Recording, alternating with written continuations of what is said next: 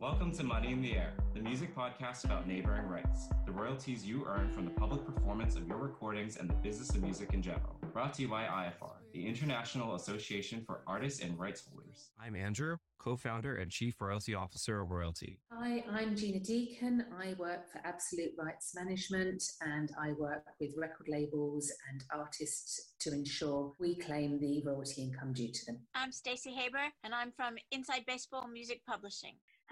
Hey, welcome back to Money in the Air, the Neighboring Rights podcast brought to you by IFR, the International Association for Artists and Rights Holders.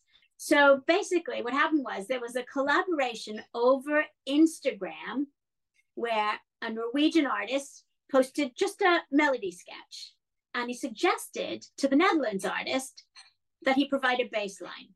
That's good. So they continued working at home for each of them, creating their own parts of the recording at their own expense and in their own studios or bedrooms, however it turns out.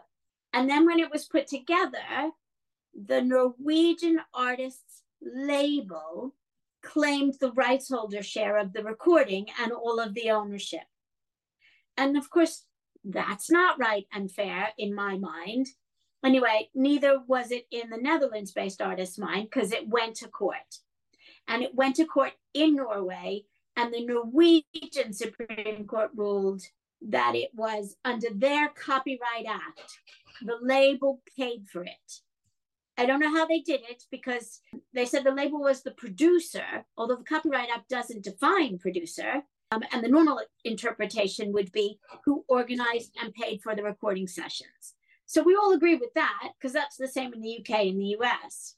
This really does relate to the fact that sound recordings, by and large, are owned by one entity, typically a record label, and then they contract out producers as a work for hire to supplement the recordings.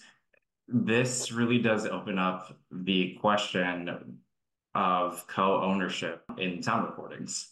So in this case, what actually would be correct would be a percentage is to be owned by the Netherlands producer, and whatever percentage would be owned by the Norwegian artist as a sound recording. I don't believe the Norwegian record label had the right to automatically claim 100% ownership over the sound recording, unless that there was another contract that we're not aware of that wasn't in this article that said that the Netherlands producer was indeed a work for hire and a producer of this sound recording, and that's what they agreed to.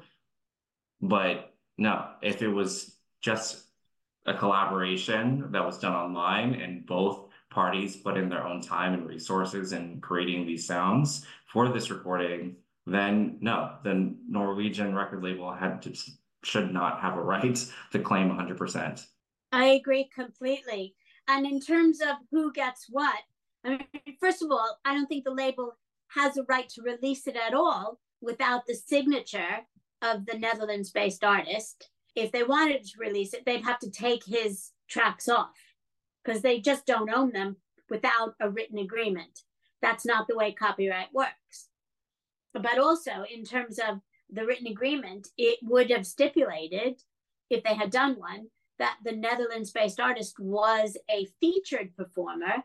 And I'm wondering if they only registered him as a non-featured bassline player.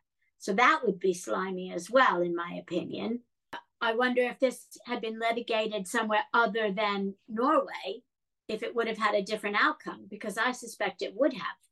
What I really like about this case is that it opens up the question of co-ownership. And on the music composition side, it's very typical for there to be multiple songwriters in the room and to get percentages of the copyright for each one of the songwriters. And then both of them have the writer share percentage, and they also have the publisher share percentage. I think this case really does open up the need for co-ownership of the sound recording in the same fashion. So you're not leaving out producers, or in this case, might be synonymous with another featured artist on the recording, from the artist share of performance, and then also from the label share of performance as well. Yeah, I don't know what's going to happen to this Netherlands producer, if they're going to get label share performance royalties, or they're going to get artist share performance royalties, or maybe neither. Who knows? I think this case really does open up the concept of co-ownership within the sound recording. It does, and it will eventually have an impact on international neighboring rights legislation because, as we know, it's an inalienable right within Europe and the US. You can't waive it in Europe. So for them to take, they don't have the right. He can't have given it away under any kind of agreement. He could only have agreed not to enforce his own rights. So I think the Netherlands-based artist can go ahead and register as the rights owner, or at least for his share. And the other thing that the court said was that it's too complicated to have multiple recording owners. Well, that's not true at all. No, when that's not true. A PPL registration, I can add as many rights holder owners as I want. Same at Sound Exchange. So there you go. So really flawed reasoning in Norway, just really bad, but they are part of Europe. So we'll see if it goes any further. I mean, it could go to the International Court, I'm sure. Yeah, and if anybody is going to not collaborate with Norwegian artists, any producers that are supplementing recordings for Norwegian artists are not going to want to collaborate with them because they know that they are essentially giving up their rights, at least for the country of Norway. I don't know what the other countries are going to do about it. That's right. Or at least if you're going to. Yeah. And at least if you're going to. And you know what? In every case, do an agreement in writing first. Just put it in writing first, and then you don't have to go to court over anything. People are not thinking about it. When you're a creator, you find an artist that you vibe with, then you find a producer or somebody else that you, and that's what's kind of beautiful about technology and social media, is that it has no borders. And so there are a lot of there were a lot of recordings that were put out during the pandemic. They're literally from creators all over the world collaborating together on the same recording. We need to figure out a way to encourage these types of collaborations with the right setup. But yeah, it's just, I think you're right, Stacey. Get an agreement in writing what is going on with this collaboration. Absolutely right. Yep, absolutely right. Oh, that was fascinating. Thank you, Andrew. No, thank you, Stacey, for bringing this up. Pleasure. And thank you, everyone, for listening. We'll see you next week. And remember, if you're not already a member, go to www.iafar.co.uk and join. We'd love to have you. Take care.